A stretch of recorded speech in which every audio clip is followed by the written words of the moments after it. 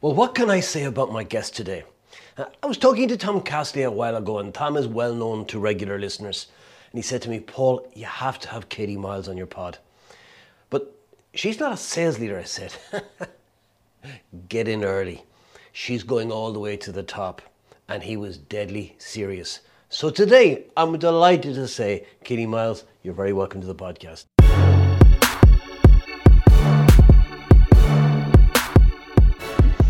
Thank you so much, Paul. Thank you for having me. I'm very excited to be here today. Katie, I see from your LinkedIn profile you went to school in London, so I'm guessing that you grew up in London. Would that be fair? That would be fair, yeah. I'm London born, London bred, lived in West London my whole life. I went to university in Manchester, but then the day I finished, I came straight back to West London and have been there ever since. And both my parents grew up in West London, my grandparents grew up in West London. So you could say my family definitely got very settled there. As somebody who grew up in a very rural community, I'm always fascinated what it's like to grow up in a city like London, particularly, and it was Ealing. I'm familiar with the area. I spent a couple of summers there. And what's that like? Because London is a place to me is you go down one rabbit hole and you come up another one, and it's a different surroundings, but you're still in the same place. And I'm just curious, what's that like? I loved it. I absolutely love being in London. I guess I haven't really known any different. I've always had that fast-paced way of life. I was actually away last week and we were walking to dinner, and someone that I was with grew up in kind of very rural Worcester, and they said to me, "Why are you in such a rush?" And just everywhere I go, it's just always kind of been that life. But I loved it. I went to an all-girls school in London, made some amazing friends, are still my best friends now. And it was just fun. When I was 14, we'd be kind of going into Notting Hill Gate and would go to Camden for lunch. And it wasn't really until I went to university and people kind of said, wow, you actually grew up in London as well, that I kind of realized how lucky I was to have that. But yeah, it's been what I've always known. And how do you think that's influenced you as an adult? I mean, I think for a lot of people that, don't grow up in cities and kind of grow up in more of a rural environment, it does seem to be the case with a lot of jobs that you end up moving to London for that kind of thing. Even in my company now, most people have been from other places in the UK or from Ireland, and they've moved over and they're now living in London, whereas I guess I kind of always had that. And so it's made it, I suppose, easier in a lot of ways to be able to adjust and to be able to settle into that life. But I guess it's just kind of prepared me well for my adult life and for being in kind of the inner city. And yeah, having all my family as well also being in London, I'm hugely grateful for that. A lot of my friends that are in a different situation, they have to fly home to see their parents, or they're getting on trains for hours and it's a once a month thing, whereas I'm very, very grateful to just be so close to all of my family and be able to just see them so easily. Were there any clues in your early years, teenage years, that would have pointed to a career in sales? I'll be honest with you, Paul, I didn't grow up dreaming of becoming an SDR after I graduated. I almost feel like until it got to the point of after university, and a friend of mine was actually in sales and I was doing a job where I was working in property, and a family friend very kindly got me some work experience there, and it turned into a bit more of a job, and I was doing some marketing and it was for a letting agency, and then I fell into doing the letting side of things. And it wasn't until that, and a friend actually said to me, I think you should check out this SDR thing. I honestly, I didn't know what it was. I'd never really heard of it. And that's how I ended up getting into it. But my dad was and still is actually in sales. So I did grow up always having that and knowing it was a career, but it always felt like something that was quite quite distant almost. I didn't realize how you could get into sales or how you could actually make a career of it. But yeah, like I said, my dad was always in sales, so I always knew about that.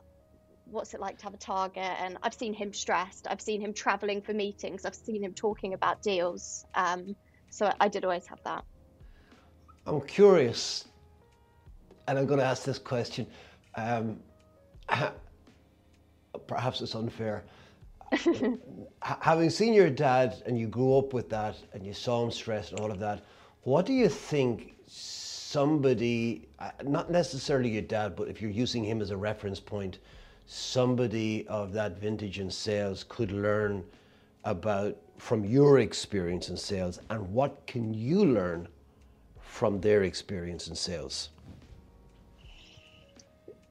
So, I mean, what I could learn from someone with so much of that is a lot of what I've learned from my dad, just again using him as an example, is whatever industry you're in sales, whether you're selling technology, you're selling advertising, whatever it may be, the core fundamentals of what you're doing is going to be the same. Are you solving their problems? Are you solving their pains? Are you delivering value? How much value are you going to be delivering? So no matter what it is you're selling, those core fundamentals, I believe, are always going to be the same. And I think the main thing that I've learned and what it comes down to is ultimately, are you able to solve a problem for this person? And is that problem big enough for them to care about fixing it? And that's something that applies the whole way round. And I think you can take that wherever you go. And as well as that, not just on the actual sales side of it, but such a huge learning point for me over the past few years has been the mindset of being in a role like this. It's a huge mental game being in sales. It's super stressful, and I'm far from perfecting it. But I think that's another thing that, again, you can apply that with whoever you're learning from or whoever you're teaching, is how do you start to manage that mindset of sales as well. Where do you get your work ethic from? I've always been a grafter. I come from, privilege, I suppose, but I was never kind of given, oh, it's the summer holidays, here's your pocket money, go out and have a good time. Since I was probably about 14, I've worked in every holidays we've had. I've had jobs on the weekend while I was in school growing up, and then ever since then, I mean, when I was probably when I was 16, I used to work in an ice cream shop, but it was open until 1:30, 2 a.m. So, which I know sounds a bit funny for an ice cream shop, but my dad he'd drop me there, he'd pick me up at 1:30 in the morning from my shift, but he wouldn't give me the money to do it. And so I think being a hard worker and being a grafter is something I've just always had installed in me. And I love the independence of it.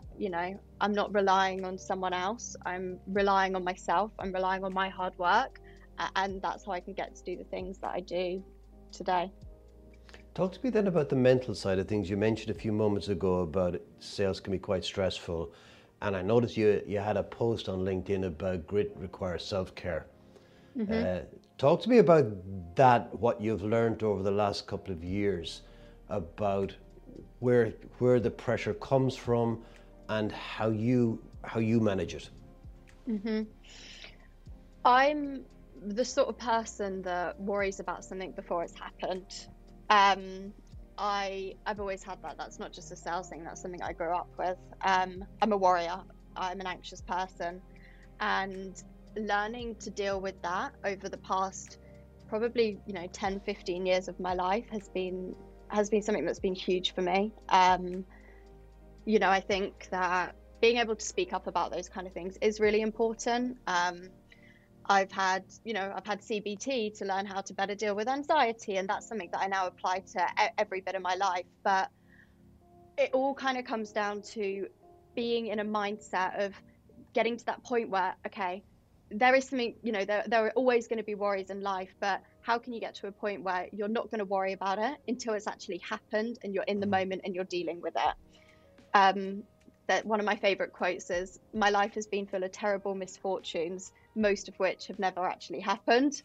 And I just think it is so true, isn't it? You know, all of this time and energy we spend worrying. And one of the most important things for me that I have to be consistent with, it's become a daily ritual for me, is exercise.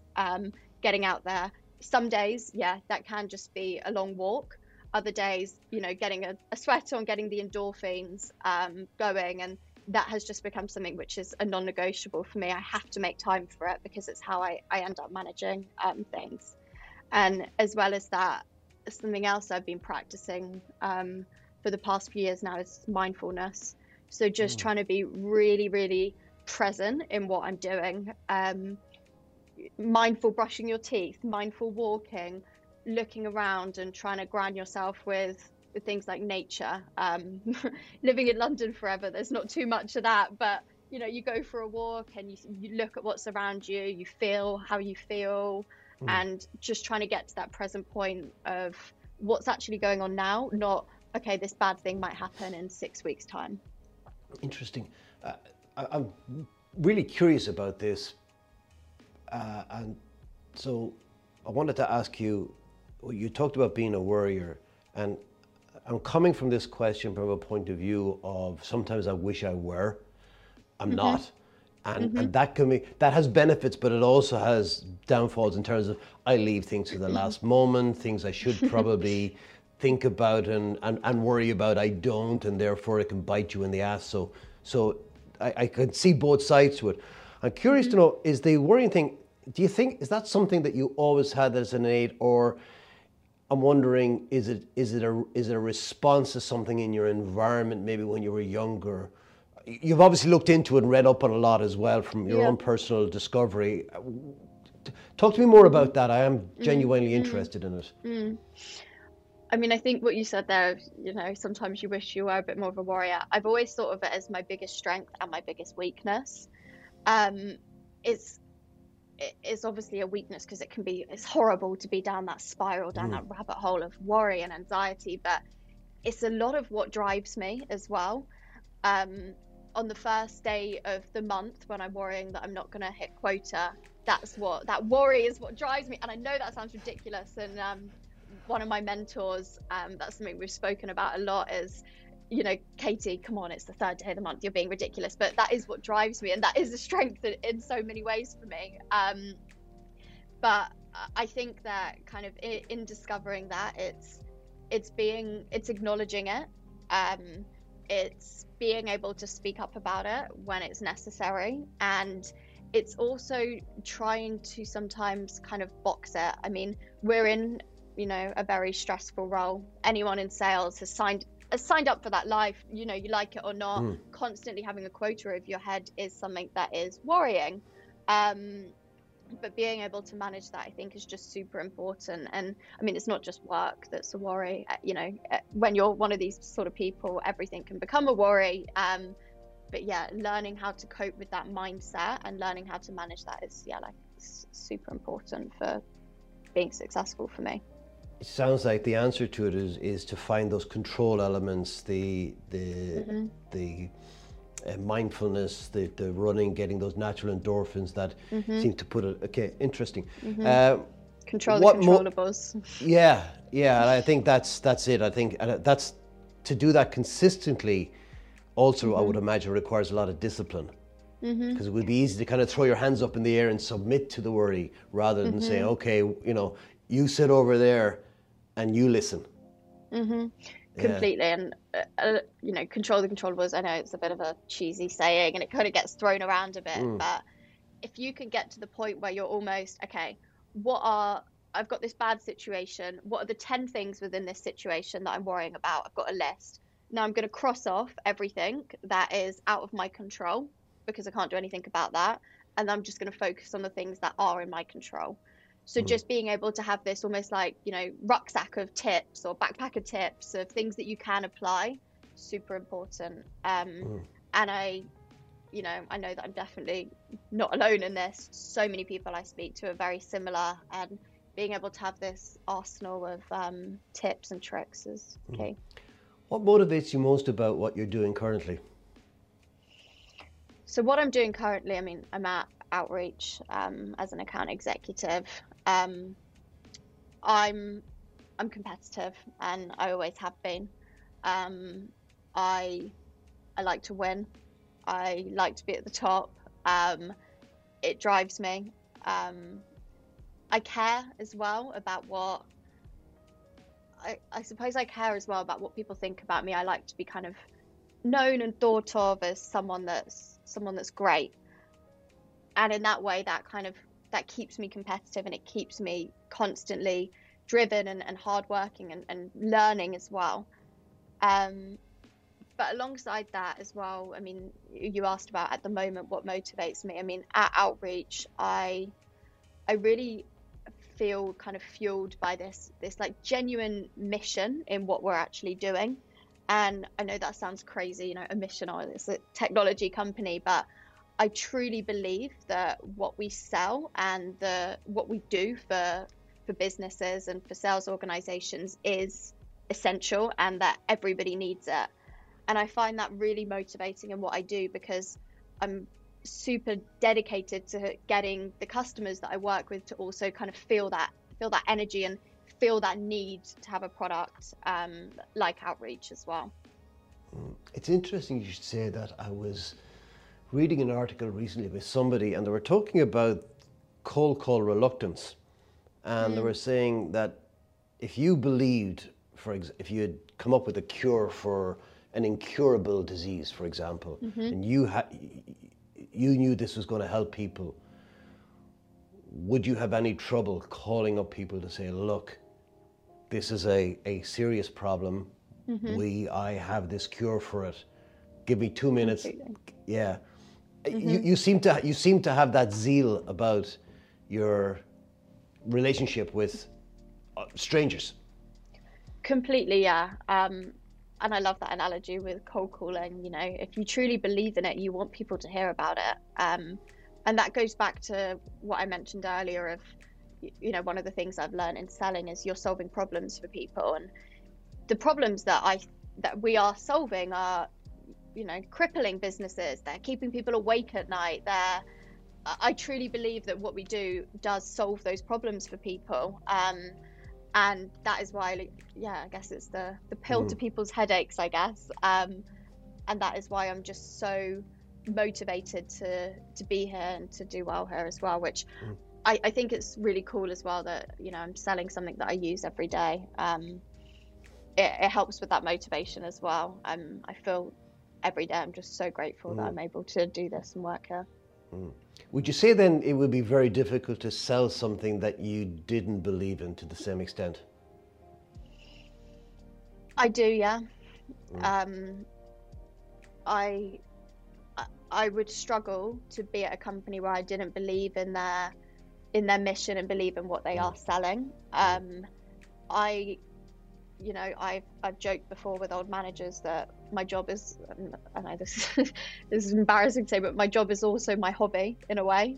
And I know that sounds like, oh, okay, I hope my manager's listening and is hearing that, but it is, and it's true. I've become so invested in what I do and so kind of dedicated to it that I would find it difficult selling something that I didn't believe in. And, you know, I love what I do now, but I'm 24. It's probably not going to be the company that I retire at, and I'm sure I've got loads of opportunity ahead of me, and that is something that I would look for wherever the future does take me, is believing in the mission and the company I'm with.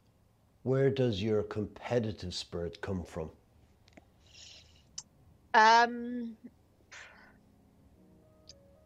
did, going back to school, I mean, I was involved in sports teams.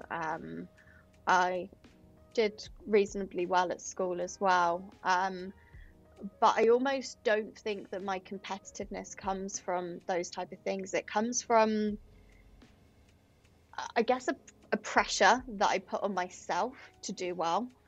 I've never had to have my parents, my teachers, my managers putting that kind of pressure on me to win and to be the best. It's just something that I put on myself. I'm really fascinated about this, because I see it in my own daughter versus say my sons, where again she was one of 3 children. We never ever had to say, do your homework. And like if she came home and she got second in the class, she'd be in a bad humor all day. And I don't know, because we never put that pressure on her. Maybe it's just something that's innate. Yeah. Who knows? It's if you could bottle it though. Yeah, if I could bottle it up and sell it. But yeah, it's innate. It's something I've always had. And yeah, I'm just very kind of self-motivated and self-pressured, I suppose, to be competitive and to be the best. I'm wondering, is it an antidote to the worry thing? Not necessarily though, because I think people who have it, not everybody is anxious, not everybody is competitive, and I don't know that there's any correlation between the two. I'd be interested if there was a study on it, but I genuinely don't know. Tell me, Katie, who inspires you? Who inspires me? Well, so at the moment I'm training for the London Marathon, and I've been taking first. Is this your first? Yeah, I've got the half marathon in June, and then I've got the full marathon. So I've been training for that. So I've been taking a lot of inspiration from some of the best. Been reading about Courtney Dowwater, doing 100-mile runs, going blind for the second half, and still managing to do it, which maybe not just yet for me. But I've been taking a lot of inspiration from that and trying to get motivated for that. And well, one of the reasons that I am doing the marathon, other than it being a huge personal challenge, a kind of a fitness goal and all of that type of thing, I'm running it for Brain Research UK. And the reason I'm doing that is because a few years ago my mum had a brain tumor. And she's okay, and she had a life-saving operation, and it's the type of charity that is it's innovating into life-saving treatments and surgeries and that type of thing. So I'm also very inspired by my mum, going through times like that, coming out stronger. She went back to university last year at the age of 49 to train to be a nurse, which is pretty amazing. Having that much of a career change and literally going back to uni to be an NHS nurse at that age as well. Hope she doesn't listen to this and get annoyed that I shared her age on a podcast. But yeah, I just find that hugely inspirational that she's doing that. So you're in that you're saying your mother was a big part of your inspiration in doing the marathon. Other than the fact that it's a challenge and it's there and you have to do it. Because that's the other thing I've often found is people who have that mindset is they don't necessarily wait for life to throw challenges at them. They'll actually put them in front of themselves. And I would also assume, knowing the little I know about you, that you now also have a target time for your marathon. Want to share that? So just set a bit of pressure for yourself. I want to do below 4 hours. We've got a training program in place.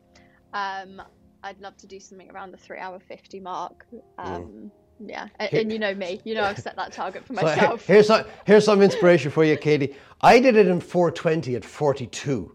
So if I can do it at 42 in 4:20, you can do it. Certainly in under 4, no question about it. When I get to mile 20, I'll have that playing over in my mind. Yeah, but I remember getting to the 20-mile mark and I was falling apart. And I look beside me and there's this 70-year-old lady just trotting along. And just when you feel like you're kind of going, how can you? It's just, Can't be having that overtake you. You can't be having that. No, certainly not. Talk to me about what your own personal definition of success is. My personal definition of success. Well, success to me is consistency. Being occasionally fantastic and other times not is. I don't think that's true success. I think true success is being able to consistently be great. Are you consistently performing? Are you consistently doing well? And being able to have that as something that is is repeatable, I suppose, and is like scalable for yourself and for others around you as well. But I think that true success can't be achieved without happiness. I mean, what is being the richest person in the room, or what is being the top of the leaderboard, or whatever it is, driving the best car, or whatever it is? What is that if you're not truly happy? And I think that the two of them come hand in hand together. Am I successful? Am I doing well? But also, does happiness come alongside that? And when are you at your happiest? I'm a people's person. I'm at my happiness when I'm around my loved ones. I'm out for dinner with the girls. I'm out for a Sunday roast with my family. I'm out for a drink with my boyfriend. I've got a very amazing group of friends, and my colleagues as well have now become some of my closest friends. And that is when I'm at my happiness, when we're together. And it's probably a slightly different question, is when are you at your most content? I'm at my most content when, I guess it kind of goes back to the last question that you asked me, when I feel consistently good at something. I'm always reaching for that next thing, that next goal, that next month, that next whatever it may be. And when you kind of, and it is hard to get to that place, I suppose, of, okay, am I feeling like I'm consistently quite good at this? I think that's when I feel pretty content, which is easier said than done. Is there a subject you can think of that you wish you'd studied in school? That I wish I studied in school? I mean, well, coming into the working world, taxes were quite a shock for me, I'll be honest with you. Getting that pay slip and trying to work out what all these numbers and deductions were everywhere. I do think it is just crazy that isn't taught, because it is just the biggest shock ever when you get out of school. I did my degree in history, which is something that I think everyone should learn at some point. Not only is it so interesting, but it teaches us so much about not making the same mistakes again, which I think we're seeing all around the world at the moment. But it also just, in also thinking about your other question of who inspires you, just the work that people have done to get to where we are today, I also find that incredibly inspirational, and something that people should also know about. Talk to me a little bit, Katie, about your own personal vision for the future. What will that be like when you're 40, 50, 60? Where do you, sounds cheesy, I don't know where you want to be career-wise, but just if you were to think about how you exist when you're older, and what that'll be like for you. What's your wish for the future? My wish for the future is happiness, contentment, fulfillment. I want to have a career ahead of me that fulfills me. I want to have relationships with those around me that make me content. I want to be a happy person. I haven't always been a happy person, and I want that in the future. I want to continue to keep on learning. At the moment, I'm picking up something every day, just like again, a bit cheesy, but I feel like a sponge at the moment. I'm constantly learning, and that's something that I don't ever want to get to a point where that like plateaus, or I get satisfied with, oh, okay, I've done well now, I'm just going to keep on going. I love that, continuously learning, trying to be better, and that's what I want for myself. I mean, career-wise, I've got a lot of aspirations ahead of me as well. At the moment, I work in the SMB space, so doing, the smaller of the deals that get done. But I'd love to work up to start to do bigger stuff, commercial enterprise deals. I'd love to go into management, into leadership. Hopefully one day, Paul, you'll see Katie Miles, Chief Revenue Officer, a few years No doubt. before that. But yeah, I think, like I said earlier, what is all of that success if I'm not fulfilled with my life and I'm content and I'm happy? You said something a moment ago that just piqued my curiosity. You said you weren't always a happy person. In as much as you're comfortable with, can you talk to me about that? I mean, anxiety and worry is something that I've had for most of my teenage adult life. It's gone through kind of waves. Sometimes I've been worse, sometimes I've been better. There's been, some other things like as well with kind of, I suppose, mental health. And, it's interesting to, I'm sure, 90% of the world almost, I'm privileged, I'm lucky, I've got all of these great opportunities, but when you're in that kind of that spiral and that dark place, it's hard to get perspective on things. And that's also something that I've worked a lot on, is perspective. Oh, okay, you've lost this deal and it feels like the end of the world, but actually you're in your flat, which is warm, you've got food in your fridge, you've got running water. Get some perspective on things. It's never the end of the world. But yeah, like I said, it's been something that I've always found hard. I've seen people about it. Like I mentioned earlier, I've had CBT. I've been on tablets in the past, and I feel like now I've got to a place in my life where I am genuinely more content. I'm more happy. I feel a lot more at peace with who I am. And obviously I have bad days, I have bad weeks, but I feel a lot more at peace with things. Yeah, that would probably indicate why you have this strong desire to maintain consistency and control as well, because you've reached this platform now where you've got that level of happiness and contentment. You know what it's like. And I get it, this is a theme that comes up regularly on the podcast around mental health. I think our modern work life is not always kind to us, and it's not always suitable. And I think our environment has changed so much. I mean,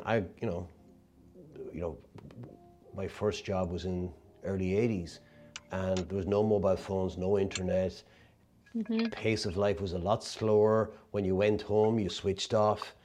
And I know, and to speak to your point about, you can be, yes, we're all privileged. When you wake up in the morning, you're healthy. That's privilege. To be born in this part of the world is a privilege. To be reasonably intelligent is a privilege. We have them all.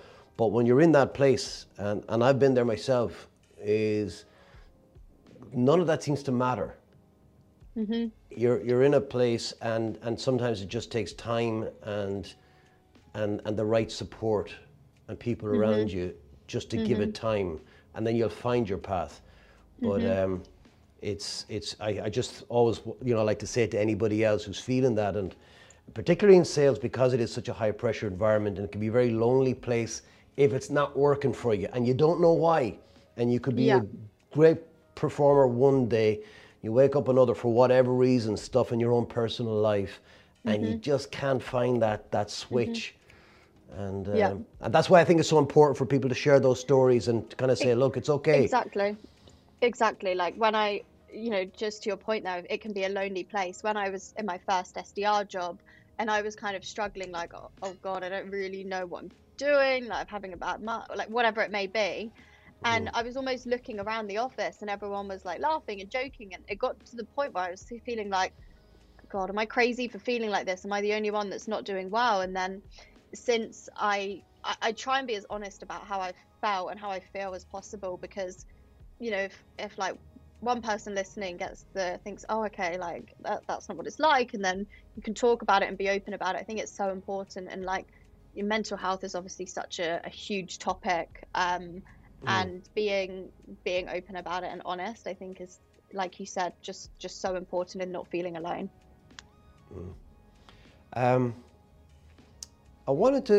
What I'm curious about, Katie, is coming back to work for a moment. And I know you shared with me your approach. There's a strong work ethic. there's a strong focus on the being in mentally the right place, in good shape, and taking care of that. That's a really important thing. Talk to me about the learning side, where you're developing and growing your skill sets, because I know you're involved in the Sales Impact Academy, so you're now in that role of giving back and teaching as well. But your own, talk to me about your own, because you looking at your LinkedIn profile, you don't spend a lot of time in a job before you're promoted to the next one. So it's more than just bringing in the right energy and mentality and work ethic. There's clearly a skill set's been developed. I want to know how you go about that and what you've learned. So yeah, I'm doing the cold call coaching with Sales Impact Academy now, and I absolutely love doing that. Passing on a bit of what I've learned from the outbound, the SDR role. But yeah, like you said, there's still an incredible amount that I need to be learning about what I'm doing now and getting to that next step. And I think something that is so important is leaning on and learning from those around you. I spend a lot of my time just listening back to other people's calls that they've had. Every time I hear a good question, I've got a Google Doc and I'm writing on that Google Doc, and then I'm thinking, how can I ask that in my next call? And learning from the people around you is so important. Okay, what's the best person on your team doing, and how can you copy that and start to do exactly what they're doing to see the same results? And I think also asking for that help when you need it is so important. If you're struggling with something, like, don't suffer in silence.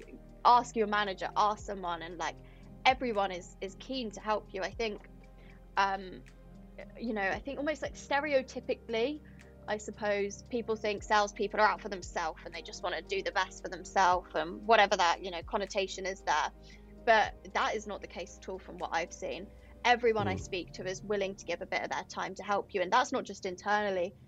I message people on LinkedIn, I meet up with people from other companies, and everyone is there to kind of give their 6 pence and give their help. And there's some amazing podcasts, obviously this one as well, but other ones that you can listen to. You pick up one little thing. But alongside, I suppose, leaning on your peers for that is any time you can get with your leadership team, get involved with that.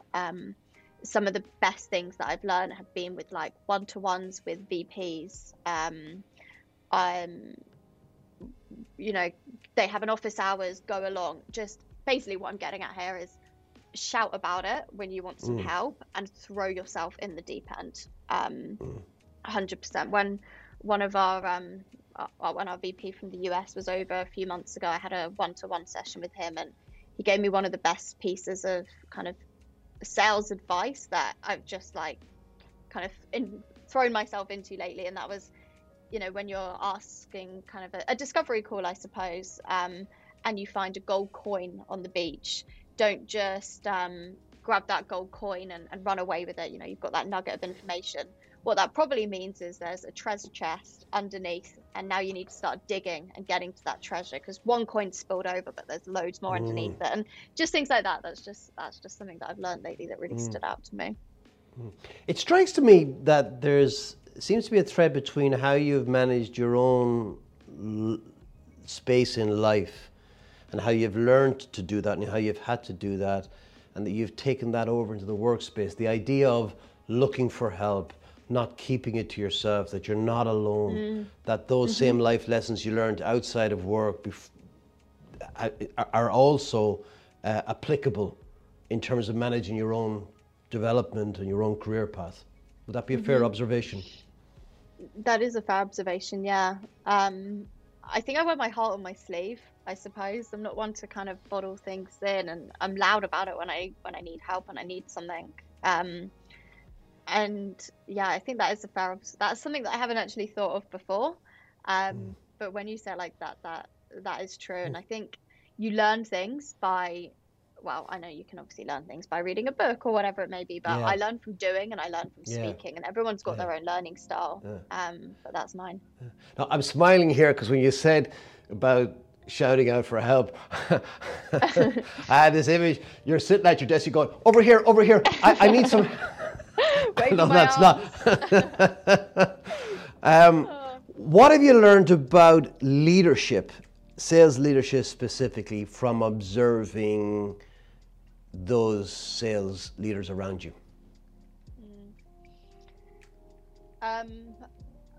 I've had the opportunity to work with some incredible sales leaders. Mick Gossett, my manager now, Tom Castley, Caitlin Kelly, Molly Grossman. They're just some of the ones that I've worked very directly with, and there's a common trait through all of them, and that is, I think, empathy. They care, basically, and feeling like you've got someone in your corner is hugely valuable. You know, whether that be not only navigating a deal that you might be working, but in sales, and this is something I didn't realize there'd be so much of before I came into the role, there's a huge kind of like internal process to be navigating as well. There's so many internal stakeholders as well as external ones, and having someone in your corner to kind of like not fight that with you, but support you through that and guide you through that is something that is hugely important. And all the amazing sales leaders I've worked with as well have not just been leaders, but they've been teachers. And I almost kind of look at them and I think, I could pick you up and I could put you into a classroom and you'd be able to teach a lesson like a teacher as well. They tell amazing stories when they teach, and they get you inspired. And having that ability to be able to not only be empathetic and to teach people, but be able to actually inspire them. Okay, is this the sort of leader that I want to do well for? At the moment, I'm bringing in my number, and I'm not just actually bringing it in for myself. I care so much about my manager also being successful because I feel so inspired to work for him, that I'm also bringing in my number because I want him to be able to do well as also, and obviously the whole business. But I think being able to have that where you're building relationships to that extent is just something so important in leadership. Okay, a couple of quick questions, Katie, before we finish up. Question I ask everybody is, if your house were burning down, assuming your family are safe, pets are safe, your computer and your phone are safe, and you had time to run back in and grab one object, one item that was important to you, what springs to mind? When